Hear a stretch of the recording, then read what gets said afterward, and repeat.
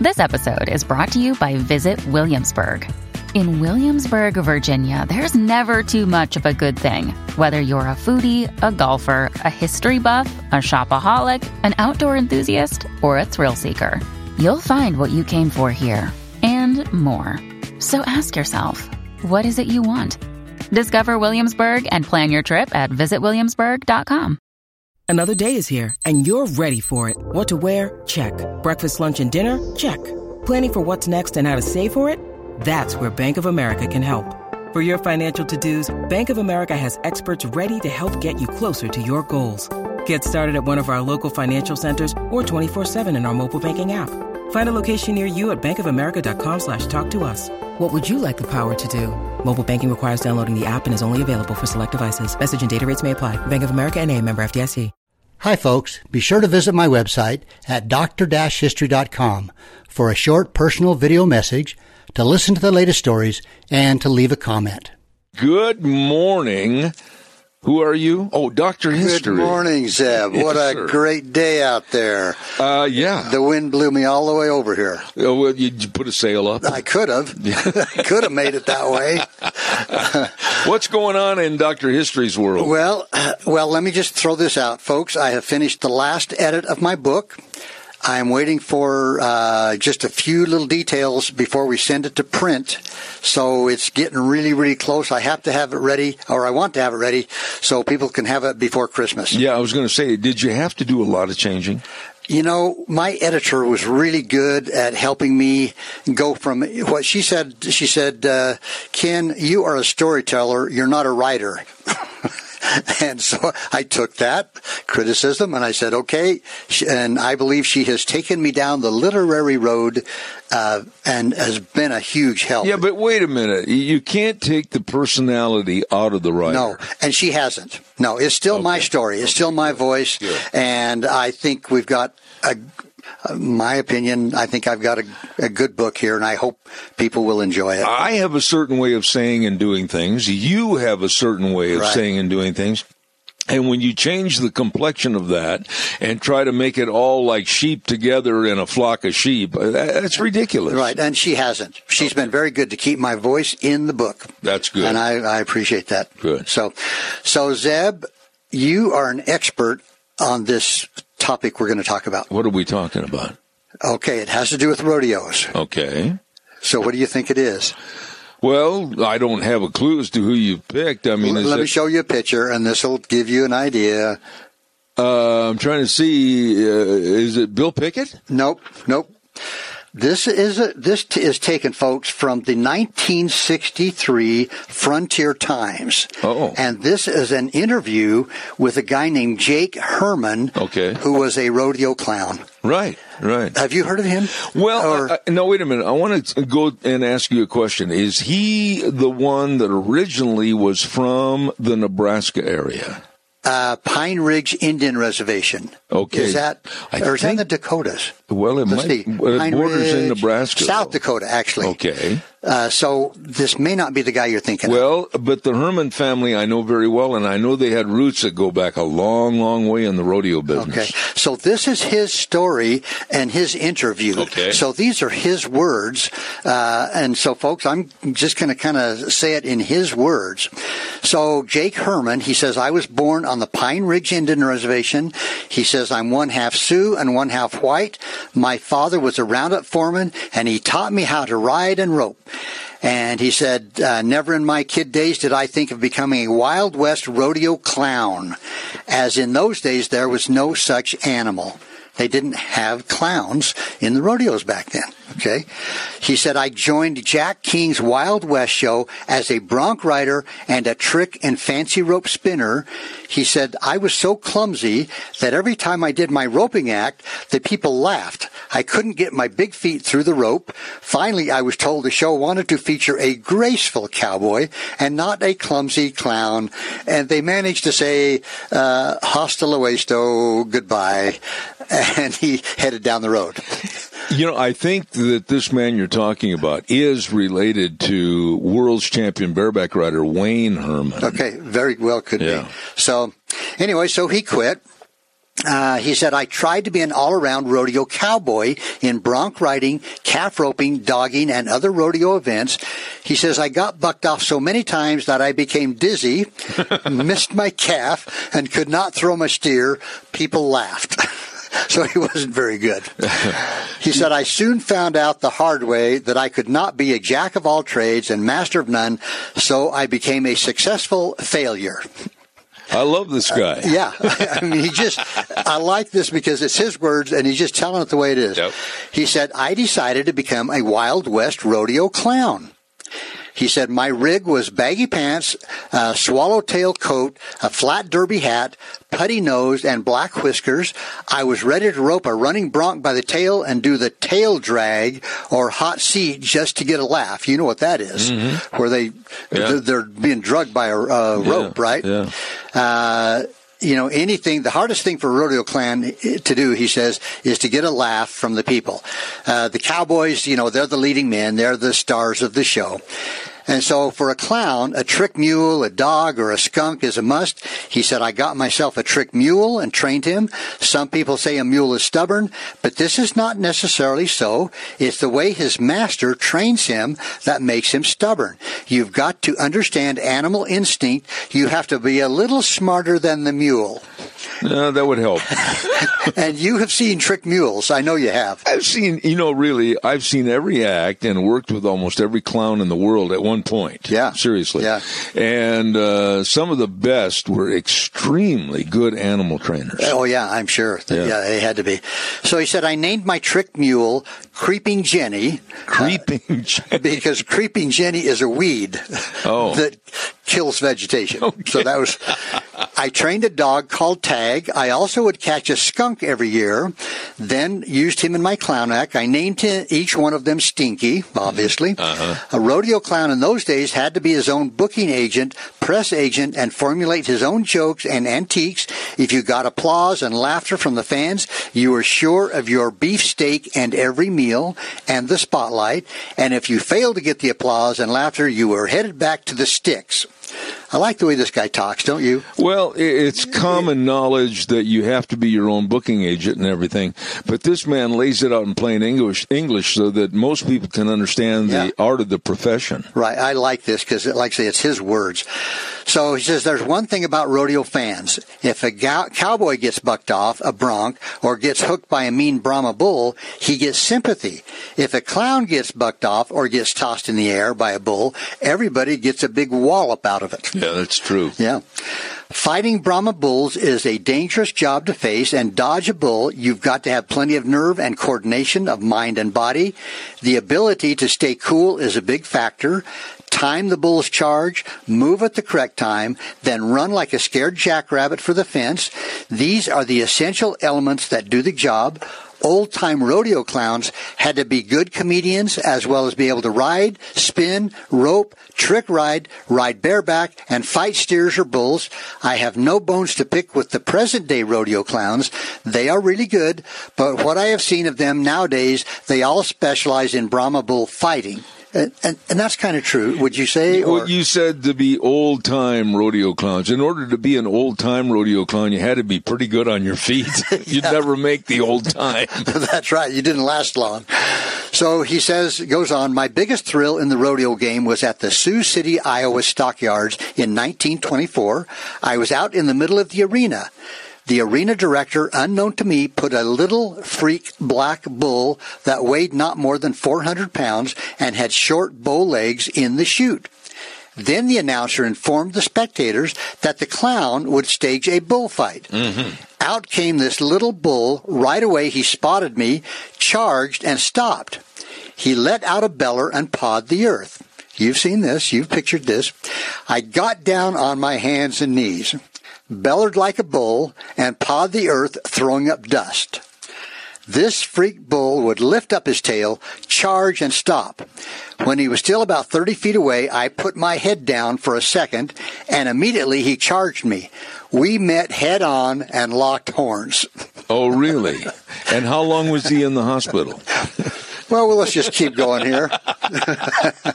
He said, I was knocked out cold for a fraction of a second. And when I came to, he was lying beside me, also knocked dizzy. So the bull and him were both laying down, knocked out. Really? He says the little freak bull got up and ran like a scared coyote to dead pens. I got up and ran too, and I believe I broke the world's record getting out of the arena. And that's not the end of the story. The next day, the same bull was turned out in the arena for me to fight, but we were scared of each other and refused to tangle. I still carried the scar of his blunt, stubby horns on my forehead as a symbol and trademark of my rodeo days. There you go.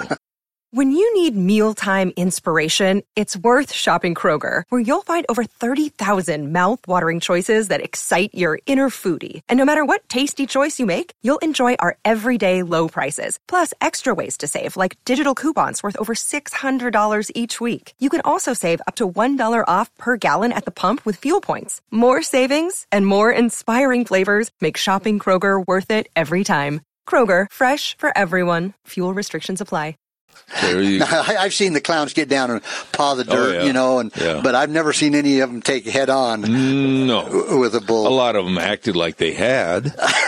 Well, that's true. Randy Munns. Yeah. So, he says, I traveled the circuit with a swell bunch of rodeo cowboys and cowgirls. They were colorful. They were generous. South Dakota has contributed its share of cowboys. Now, I'm going to name some names here, Zeb, and I don't know. Like I say, he's way back there in the early 1900s, so maybe you'll recognize some of these. A guy named Earl Thode. Earl Thady. Thady. Yeah. Belvedere became the world's champion. Yep. Casey Tibbs. Oh, absolutely. Fort Pierre was one of the most popular, won the title of being the world's champion all around. Can I throw a story in about Casey real quick? Sure. Short story? Yeah. Just before Casey died, I had the opportunity in Denver one time to sit down and have dinner with him. Really? Yeah. Wow. So he must have been one of the great ones. Yep. Yeah. Let's see. One of the best performers I ever knew was Leonard Strand. Mm-hmm. Leonard could ride broncos, rope steers, was a good trick and fancy rope spinner, and one of the best trick and fancy saddle riders in the rodeo world. Oh. And, and as I think about clowns, they didn't really do trick riding or that sort of thing, right? The clowns? No. So now here's another one maybe Chet Byers. Maybe not. He says was one of the best trick and fancy rope artists. Benny Bender of South Dakota is rated as a top clown. He says, I can remember some cowboys were not so great, some were near great, and some were great. And you've seen that too. Oh, yeah. Some cowboys come and go. Yep. But he has a great admiration. He says, a great swell group of cowboys and cowgirls I once knew. He says a rodeo clown's secret weapon is getting fans to laugh, is his personality or funny makeup. Create your own original antiques or jokes and take advantage of all rodeo events and the local situation. He says, I can recall the year 1924, Congress had passed the prohibition law. Before the rodeo started, I asked who was the most popular man around town, and was given the name of a popular bootlegger. Mm-hmm. They said he had the best Canadian blended firewater. Okay, you can probably see where this is going. On the first day of the rodeo, during the grand entry of the performers, the announcer was introducing the cowboys and cowgirls. I spotted this bootlegger on horseback. After the announcer had finished, I introduced this man. Quote, ladies and gentlemen, permit me to introduce you to a man who eats and sleeps just like any other human being, who is the world champion dodger of manual labor and also the world's champion bootlegger. Oh, my goodness. He actually did that? He said that. Yeah. And here's what happened. I got chased out of the arena. Oh, my. Now, he says, I won't mention the name of the town, and I won't mention the name of the man, but later on he got together with this bootlegger guy, and the guy said, after the rodeo, the bootlegger told me that he sold out. So evidently, it was good advertising. So anyway, he goes on. He says, my passion for expressive words, jokes, and comedy sometimes backfired, but somehow I felt that the American cowboy fans loved this He-Man Western sports spectacular. And I can still remember the smiles, applause, and honking of car horns as I tried my best to give them clean jokes to tune up their laughing apparatus. You know, a lot of times they had cars that made the arena, right, with their headlights. Yep. And I want to amplify what you just said there a minute ago about clean jokes. You know, I've always been an advocate that we need to keep everything on a family situation. Absolutely. And I think the rodeo business has, in most part, always remained a family situation. I can never remember anything off color, the rodeos that I've been to. Yeah. So he goes on, he says, in writing of my rodeo life, I try to use the right expression. The publisher of True West told me that he wanted factual and authentic stories and not something that originated from the pen of a fiction writer. Mm-hmm. He goes on, he says, I'll never see another 72 years. I am now retired and live here at Pine Ridge Agency. For a hobby, I write legends, folklore, and history of the Oglala Sioux. I also do some painting. I painted a picture of a buffalo for a lady. Said the lady, quote, I'd buy this picture if you had not made the buffalo legs too long. Then she added, why did you make the buffalo legs so long? I told the lady, so the buffalo's legs can touch the ground. Okay. I mean, there's obvious answer. She changed her mind and bought the picture, but I don't know to this day whether I sold the picture or the gag. There you go.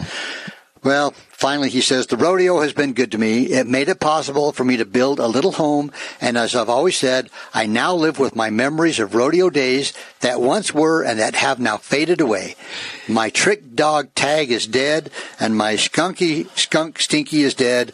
My mule Creeping Jenny is dead. So now I am dogged out, skunked out, and muled out. There you go. He goes on to say, there was a great speaker that once said, the quickest way to make heap big talk is to stand up, speak up, shut up, and sit down. So I'll take his advice. You know, I was in the rodeo business for 51 years.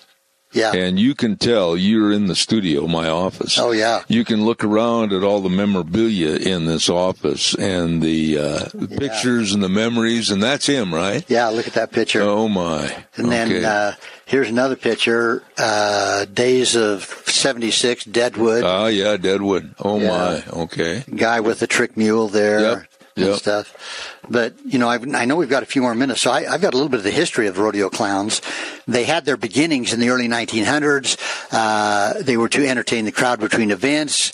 And, of course, they wore the baggy clothing. And during the bull riding competition, they had to, of course, distract the bull. And you've seen some pretty brave we call them clowns, but bullfighters. The bullfighters, yeah. Where do you think the origination of that type of clothing came from? Did you ever stop and think about that? I don't. I just think that in the beginning they were trying to be funny. Yeah. Okay.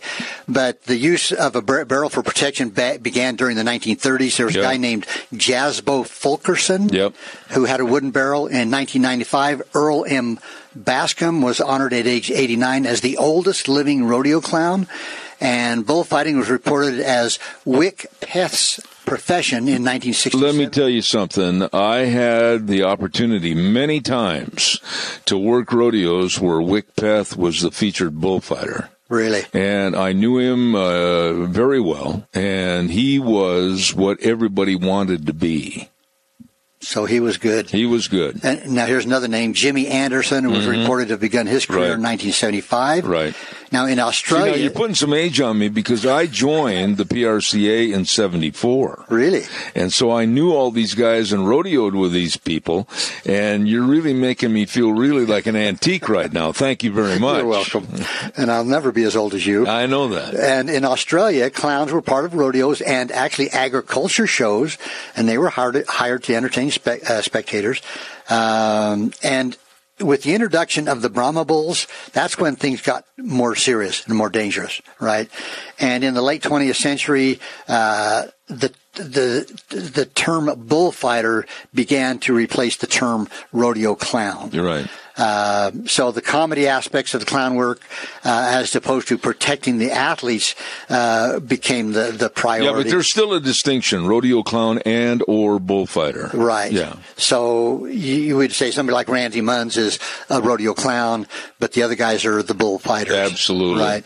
But to take me back all those years, wow. Go ahead, Ken. Okay, so let's see. In the PBR World Finals, bullfighter Rob Smets. Oh, Rob and I worked many rodeos. And he began wearing the sport jersey and shorts, yep. And like the cleated shoes so they could run and not lose traction. And then it says in 2003, all bullfighters in the organization stopped wearing traditional rodeo clown makeup and outfits and traded them for the sport jerseys and shorts. They still paint their face, though, right, bullfighters. and that's what with the exception of the PBR contest and that type of thing. Yeah, and it goes on to say a lot of them, they still wear clown makeup. Yeah. But as far as the baggy outfits and stuff, that's pretty much gone. You've made me feel really old this morning. Thank you very much. You're welcome. Oh, Dr. History, outstanding job.